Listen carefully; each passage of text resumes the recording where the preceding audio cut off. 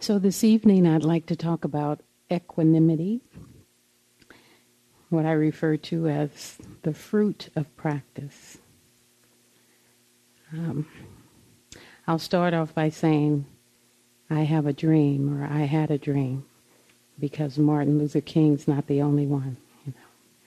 The dream I had was back in the 80s. I was trying to think about the first potent recollection I had of this thing called equanimity. And it was back in the 1985-ish. And I lived in Santa Cruz, and I did all things Santa Cruz, the land of spiritual materialism. So it's just great fun. So I remember taking this dream workshop there, and we journaled the dreams, and they were very informative and everything. And I had this one dream of being in this big body. This was way before I was in Buddhism, and having this big body with my face on it, sitting on this flower out in the middle of a large, still lake, just kind of very serene. And there was thunder and lightning and hail and all kind of things showering down on my head and just everywhere, and this just amazing scenery. But what I remember most was sitting in that seat and not being disturbed by it. And the lightning and, all of the storm that was coming down had parts of people's face on it that were people I was in conflict with and people I'd forgotten about and thought I was done with, and here they are just storming all in. So it was just a horrific storm. But what I remember most was sitting in the center of it, or whatever this big body was, with my face on it, seeming to be at ease. So there was this quality of stillness, this stability, this contentment. That was what was predominant in the experience. And it would take me many years before I realized what that dream really meant. That it was the Buddha sitting on the lotus flower, having a peaceful war with Mara, the Lord of obstacles and challenges and seduction and temptation and all those things. So I invite you to think about, when have you experienced freedom right in the middle of suffering? It could have been a very brief moment of a glance or a deep knowing that you were touched by, or an insight you had, or, a teaching you heard, something that got your attention and made you sit up straight and lean in. So it's what have been your experience? When have you experienced this freedom? And what wisdom allowed it to happen? What wisdom was at play that supported you kind of recognizing what that was for you?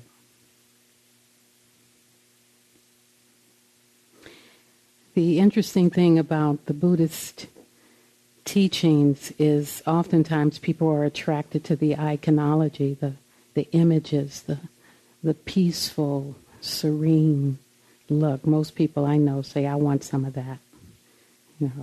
I'll take a dozen of those, please. And I can understand that from this direct hit I got from this dream of really feeling, wow, it was homeopathic. A little was a lot. It was a vast hit, of something very precious. and known. It's what gives birth to most inclinations and aspirations of spiritual quests. This sense of inner ease, peace, stability. Some of us think we're going to get it overnight, but, Equanimity is a quality that is the fruit of practice. It's kind of the result, if you will, of the investment we've been making all week, the practice of coming closer and closer to our own Buddha nature through these teachings, through this path. So it's a beautiful, beautiful aspiration. So the Pali word for equanimity is Upekkha. Upekkha. And I've heard it referred to as the crown jewel of Buddhist practice. One of my teachers referred to it that way. And what it means is to look over, to stand in the middle of all things. It's referred to as an evenness of mind, peace, ease, and also equipoise, this sense of presence, stability, confidence, undisturbed by the winds of life. It's the key, it's the ease that comes from understanding from the inside that there are two kinds of suffering. There's the suffering that leads to more suffering, and there's the suffering that leads to the end of suffering. It's a deep knowing of those laws of our existence. Equanimity, in my mind, is associated with a broad view, a panoramic view of seeing the big picture. Seeing the big picture and seeing through delusion is how I see it. And seeing with perspective, from a broader perspective. It's an inner strength that keeps us upright. It's kind of like the core of the practice, the strength that's developed from the core that keeps the body up and keeps the muscles of the mind and heart in fine-tuned form.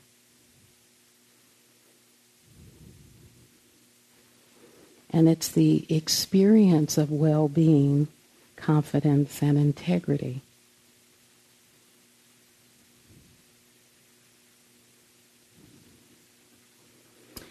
So this balance, this even-mindedness comes from stability and wisdom, not just the idea of equanimity. It's coming from a mindset that says, I can be with this, and acceptance and welcome of oneself and others, and allowing of what arises to be known and also to move through.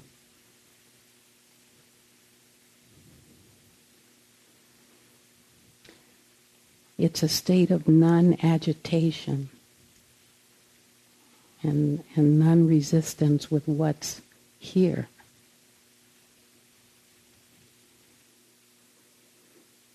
We can begin to notice the quality of equanimity in our practice through a story that through a sutta I read, that when the Buddha was talking to his son Rahula about equanimity, about being undisturbed.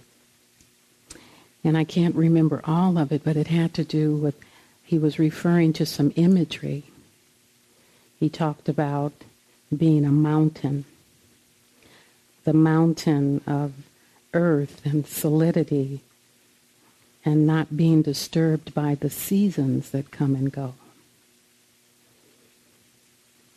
Some of you may have touched into this sense of your own inner mountain of solidity and presence and not being rocked. You know? Another image was the image of space. All things can be seen within space. Space doesn't resist anything. Everything moves within it. Space is not disturbed by what's in it.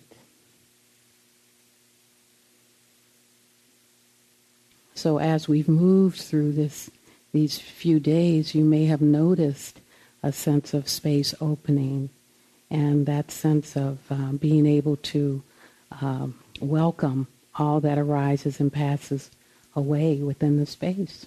Maybe there were moments like that. And we can begin to touch that sense of ease. Kind of breeze even, that can be there. He also described an ocean. The sense of the ocean, that the ocean can hold all things. And can just swallow up cities and, it's just unfathomable to think about what the ocean is capable of. That's the quality of the field of equanimity. Undisturbed by what's in it because of its vastness. And the other image that was shared was the image of a strong fire. A fire that can engulf whatever's thrown in it. It's not disturbed by what you throw in it because it just fries it all. Some of us have been sitting with fire. Not with equanimity, but, at least we can have a taste of that. But what these images suggest to me is just the vastness of this field of stability and ease and well-being that's associated with equanimity. So awareness is not disturbed. Awareness of anger is not angry. Awareness of fear is not frightened. So it's this kind of welcoming of our experience. The place we can sit in, that's at the top of the mountain, where we can see with wise eyes the panoramic view.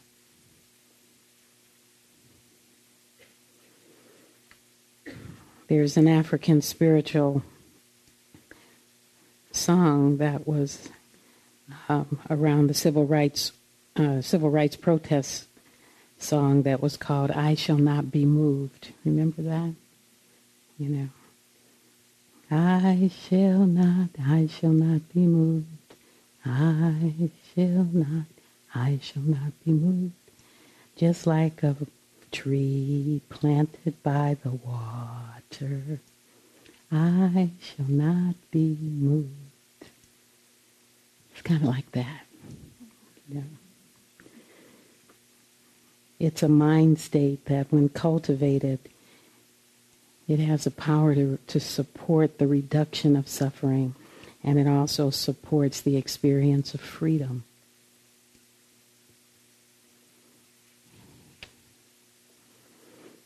So equanimity is prominent in the Buddhist teachings. It's in a lot of different places. Very much a part of the Noble Eightfold Path that Mary spoke of last night. It's associated with wise mindfulness. It's part of the fourth foundation of mindfulness. It's the seventh of the 7 factors of awakening. One of the things I noticed about equanimity and reading the different places that it shows up is it's usually towards the end. It's kind of like the ripening part of the path. It's got this kind of culminating quality to it. So there's 7 factors, and the last one is equanimity. It's also very much a part of wise effort because it speaks so much to balance. the balance from extremes of deprivation and indulgence. As Mary was saying last night, equanimity, or the sense of equanimity, has this ability to hold both joy and suffering in balance. It's not discriminating. Equanimity supports us in resting tenderly with what's right here, without war. It's part of what the Buddha refers to in the middle way. To remain centered in the middle of whatever is happening. It's kind of like this moment is like this, and it doesn't have to be different.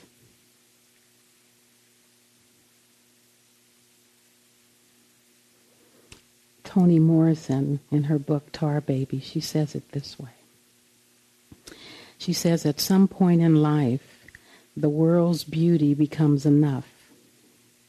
You don't need to photograph, paint, or even remember it. It's enough. No record of it needs to be kept, and you don't need someone to share it with or to tell it to. When that happens, that letting go, you let go because you can. It's just a beautiful way of getting. It's not this or that. It's not conditioned. It's coming from a place of wisdom. The Buddha describes a mind filled with equanimity as abundant, exalted, immeasurable, without hostility, and without ill will.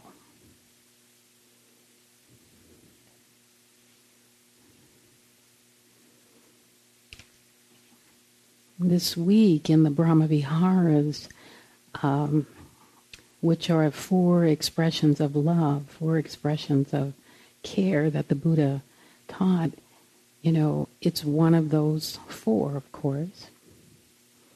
And we've been seeing how these practices are concentration practices. They have a way of steadying the mind.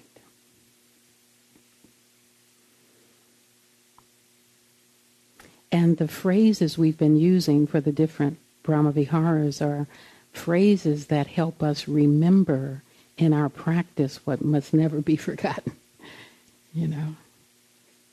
They're not necessarily meant to be conversations with other people, but ways of reprogramming the mind out of its conditioning towards a more easeful way to be in the life.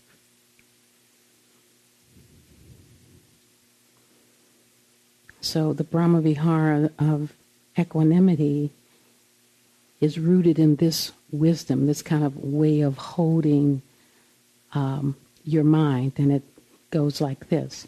Beings are the owner of their actions, the heirs of their actions. They spring from their actions, are bound to their actions, and are supported by their actions. Whatever deeds they do, good or bad, of those they shall be heirs.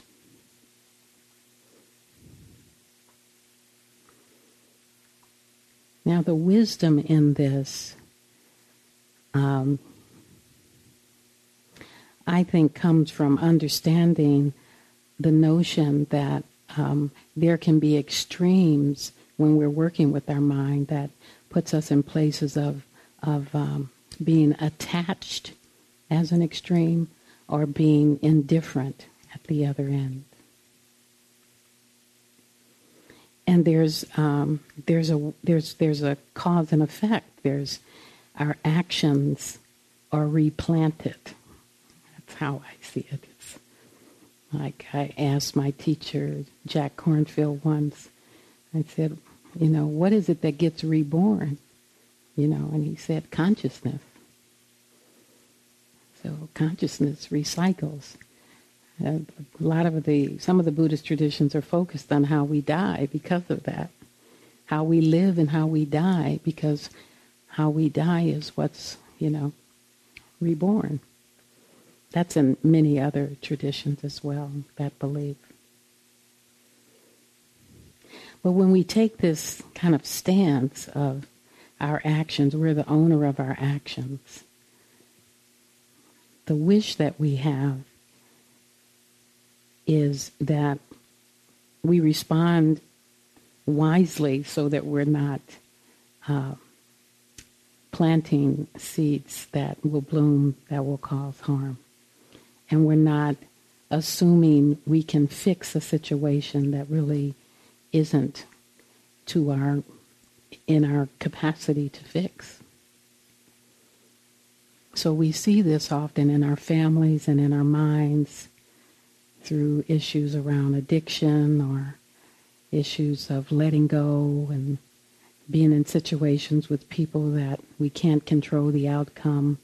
And so some of the phrases in the Brahma-Vihara practices is to understand, is to support us and understand how to work with that in our own minds and our own hearts so that we're not constantly in a place of suffering and struggle.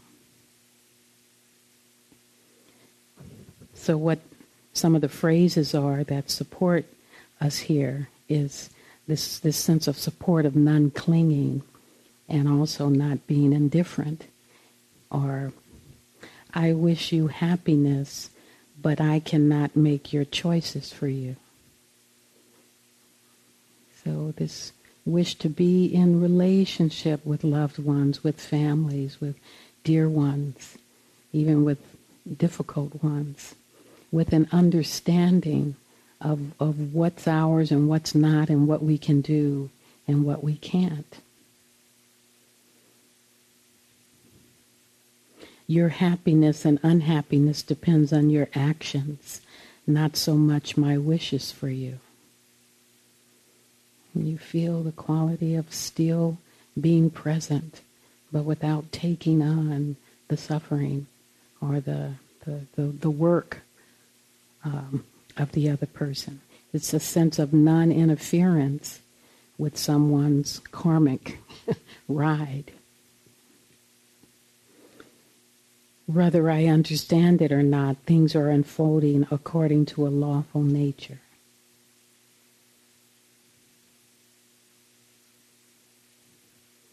All beings meet their joys and sorrows according to a natural law.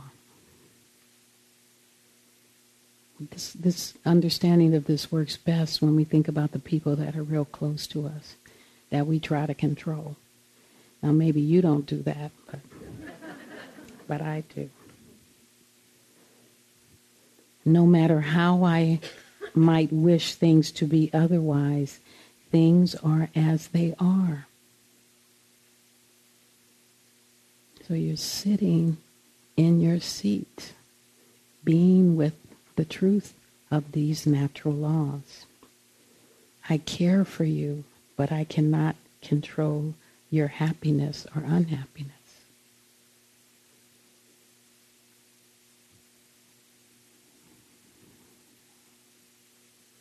This is deep compassion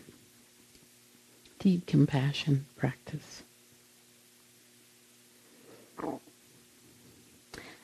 I ran across something that said, it is not our work to force someone's growth to our liking. It is the work of love to admire the beauty before you, to give people a sense of safety to unfold, to keep each other company when drowning in anguish until the wave can balance out and our feelings can once again live in us. Equipose,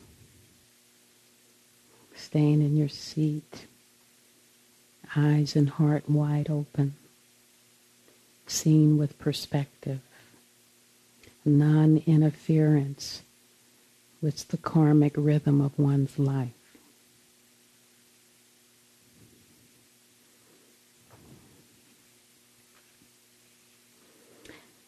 So equanimity is something we can feel in the body. It's the experience of non-reactivity, And it's that sense of, the Buddha talks about the 8 worldly winds that are constantly blowing our minds and our lives.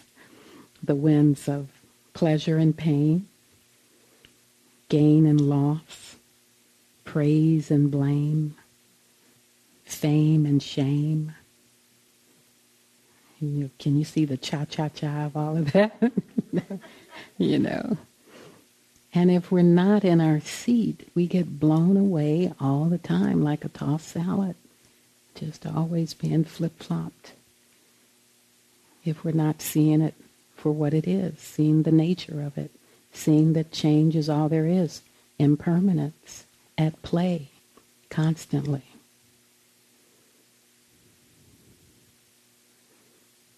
So the idea with equanimity is to know the energetic mind and rest in it. That's a practice. It's not something we automatically know how to do because of our conditioning around greed, aversion, delusion. But just to plant the seed that we can sit in the middle of disturbance and be okay. It's possible. Wise concentration is also a place where you'll find, the experiences of equanimity. Equanimity is often associated with the 4th jhana. And that's a practice that Mary has talked about in terms of deeper concentration states, which is part of the 8th of the Eightfold Path, where there's just this way that we can really begin to delve into deeper states of what the mind is actually capable of through a sense of calm and stability.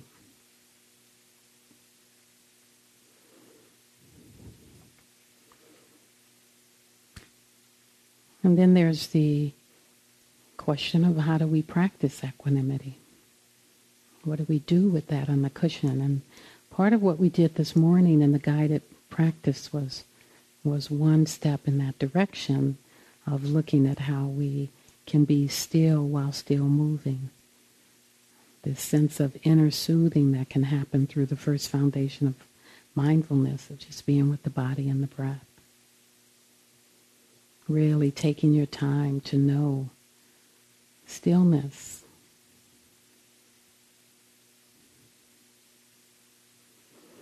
There's also, in the first factors, jhana factors, is the practice of vitakka and vichara, which is aiming your attention to the breath or to the phrases, and then sustaining vichara, sustaining your attention there.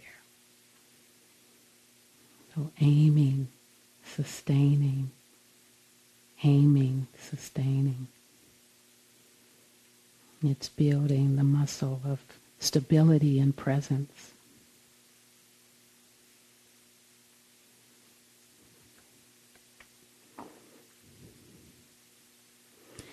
There's the practices on the cushion, and then there's the practices off the cushion with equanimity.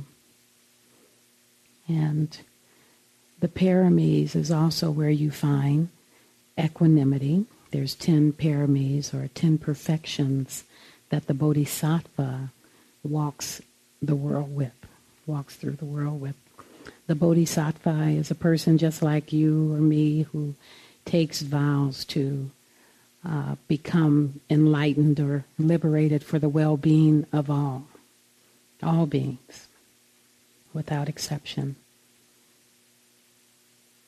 So their practice, like our practice, is sitting on the cushion, developing the heart and mind, but in service to the larger world. And equanimity is very much a part of this, the commitment that's taken by the bodhisattva. And a couple of other qualities that are inherent in the walk of someone who's dedicating themselves, like you to some extent, dedicating, yourself to waking up, that then spills over like compassion to the needs and the cries of the world. The Bodhisattva walks with an understanding of interdependence, kindness, and harmlessness, to name a few. And we can see in our own lifetime, perhaps, that there's been people that's kind of walked with that kind of tender care and wisdom.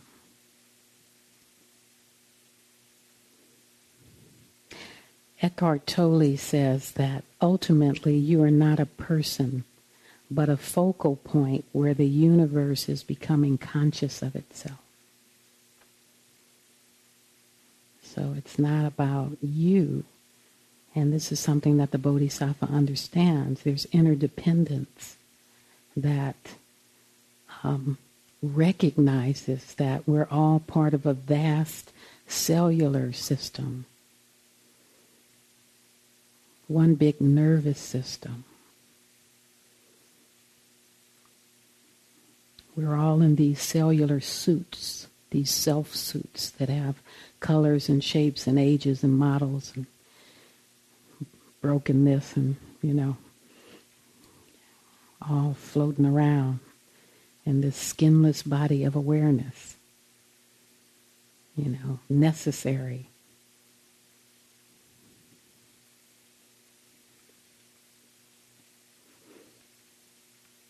Part of being in the world with our hearts wide open and with the kind of wisdom we're developing here is that we really can see clearly the suffering in the world. And there's a lot of suffering in the world these days. But we have people that we can call on or call up to kind of examine, how did they do it? How did they sit in the suffering with wisdom? How did they maintain a sense of equanimity given how wacky the world is? We see this, for example, in the belief system of the Lakota people in North America, the prayer that they have, which is translated as all are related.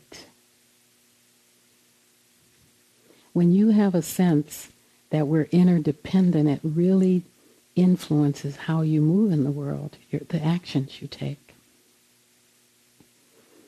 So Standing Rock was a beautiful example of a movement.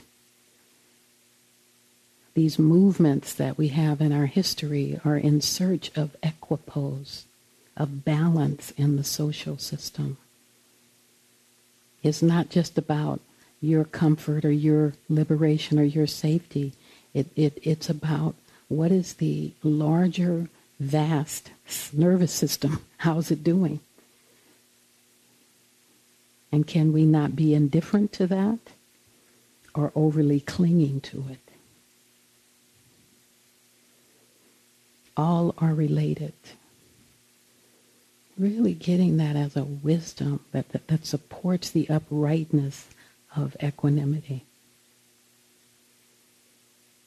Martin Luther King said it well in his letter from the Birmingham jail. He said, it is, in a real sense, I can just see him writing this, in a real sense, all life is interrelated. All men, I forgive him for that, all men are caught in an inescapable network of mutuality, tied in a single garment of destiny. Whatever affects one directly affects all indirectly. This is the interrelated structure of reality. This is the interrelated structure of reality.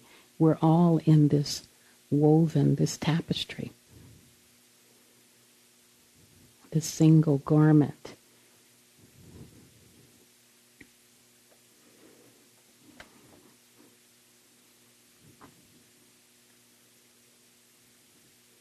And Gandhi said that we but mirror the world. We but mirror the world.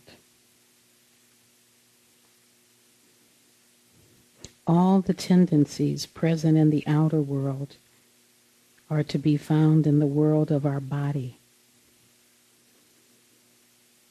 If we could change ourselves, the tendencies in the world would also change.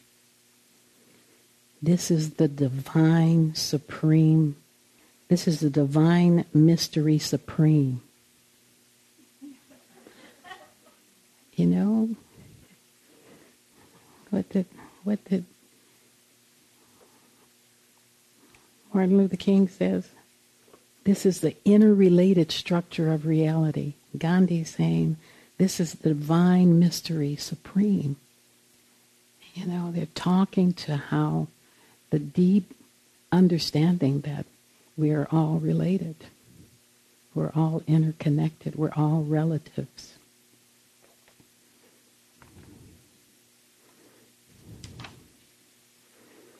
So these movements we see in the world are movements that are in search of equanimity, balance. The Black Lives Movement is another in that same kind of neighborhood.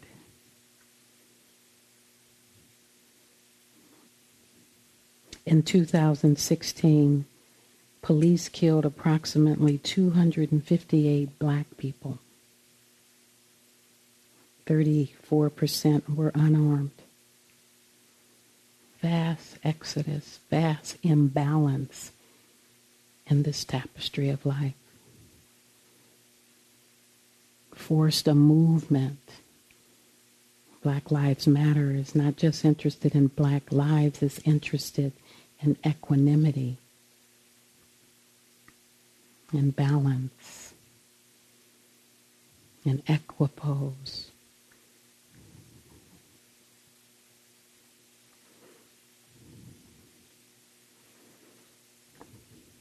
So we don't have to be in such grandeur as these big movements. Sometimes it's just really looking at our relationships or looking at our families or looking in our own hearts to see how we're doing in these areas and what's needed.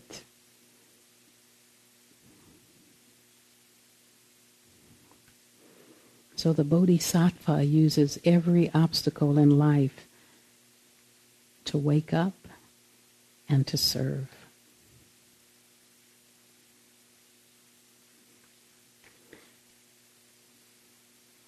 These phrases are inspired by Thomas Merton. And they, I think, do a beautiful job of supporting us in prayers as we move in the world with the hardships that we see.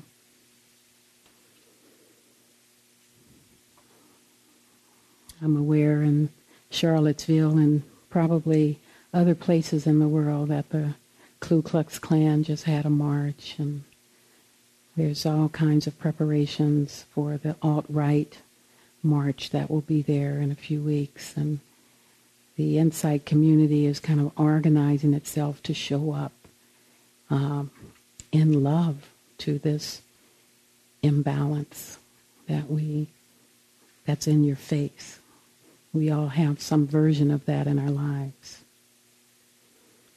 So these words are like social equanimity prayers that we can repeat inside ourselves as we do the work that must be done to balance social harm. So I invite you to close your eyes as I read these to you.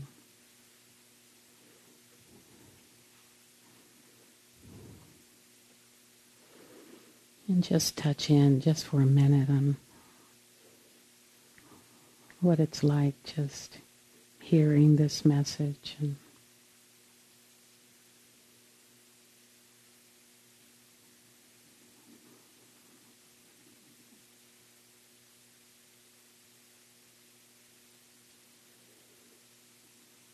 And taking your time to really not just hear the words, but let them touch you.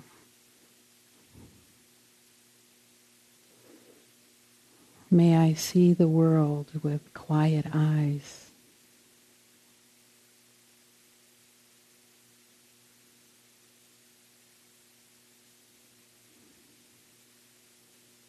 May I offer my care without resistance, knowing I may be met with gratitude, anger, or resistance.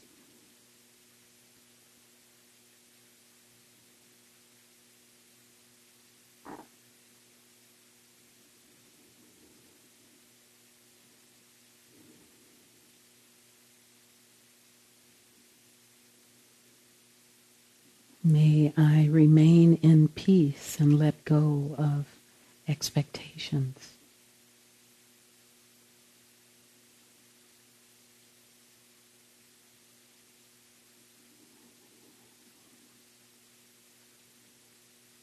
May I offer love, knowing I don't control the course of life, suffering, or death.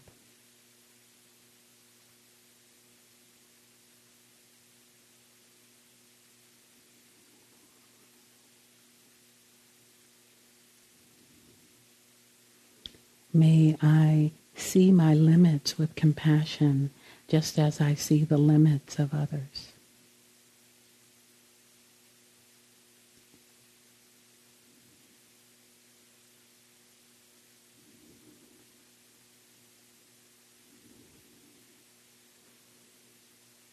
May I be non-reactive to the changing circumstances of life.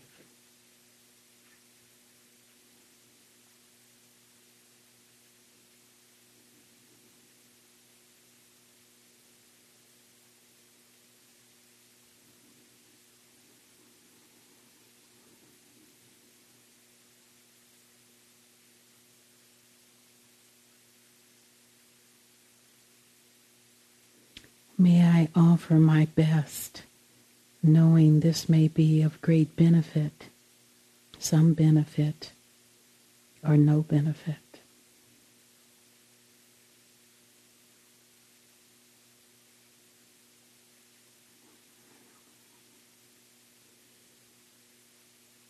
May I be free from preferences and prejudice.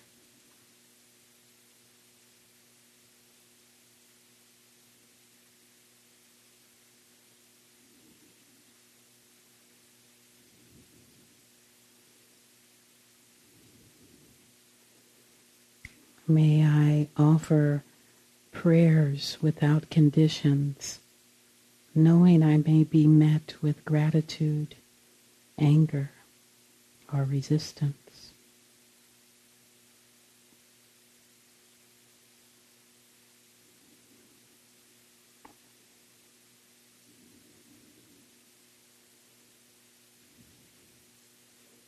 May I see the world with quiet eyes.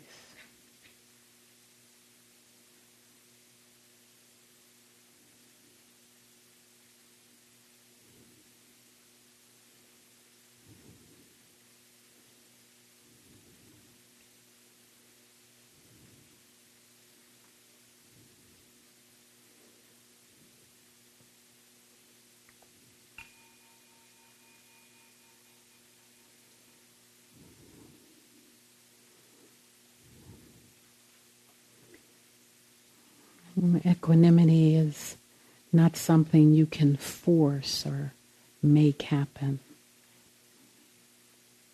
but it can be cultivated,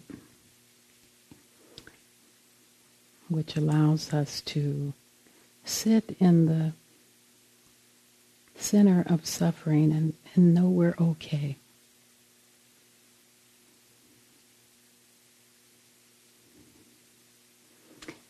And equanimity is deeply rooted in wisdom, not just will, but in a deep understanding of the nature of things, the law of things, the nature of how things are.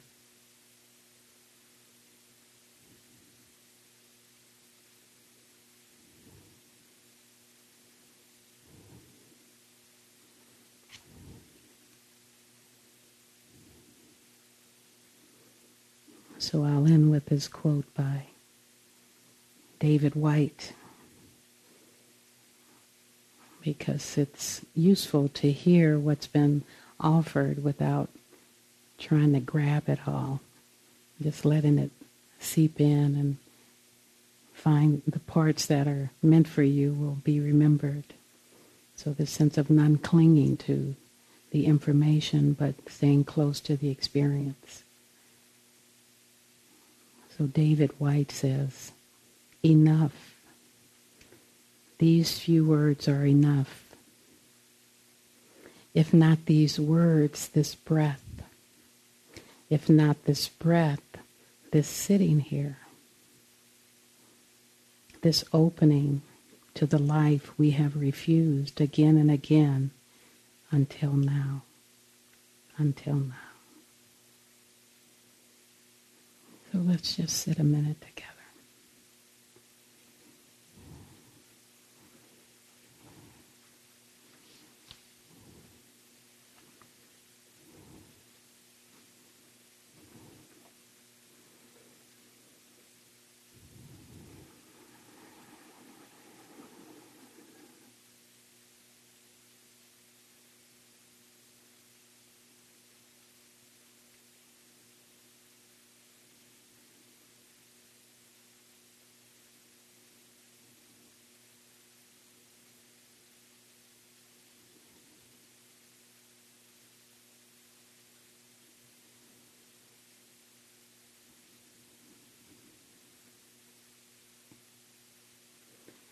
I shall not be moved. I shall not be moved. Just like a tree planted by the water. I shall not be moved.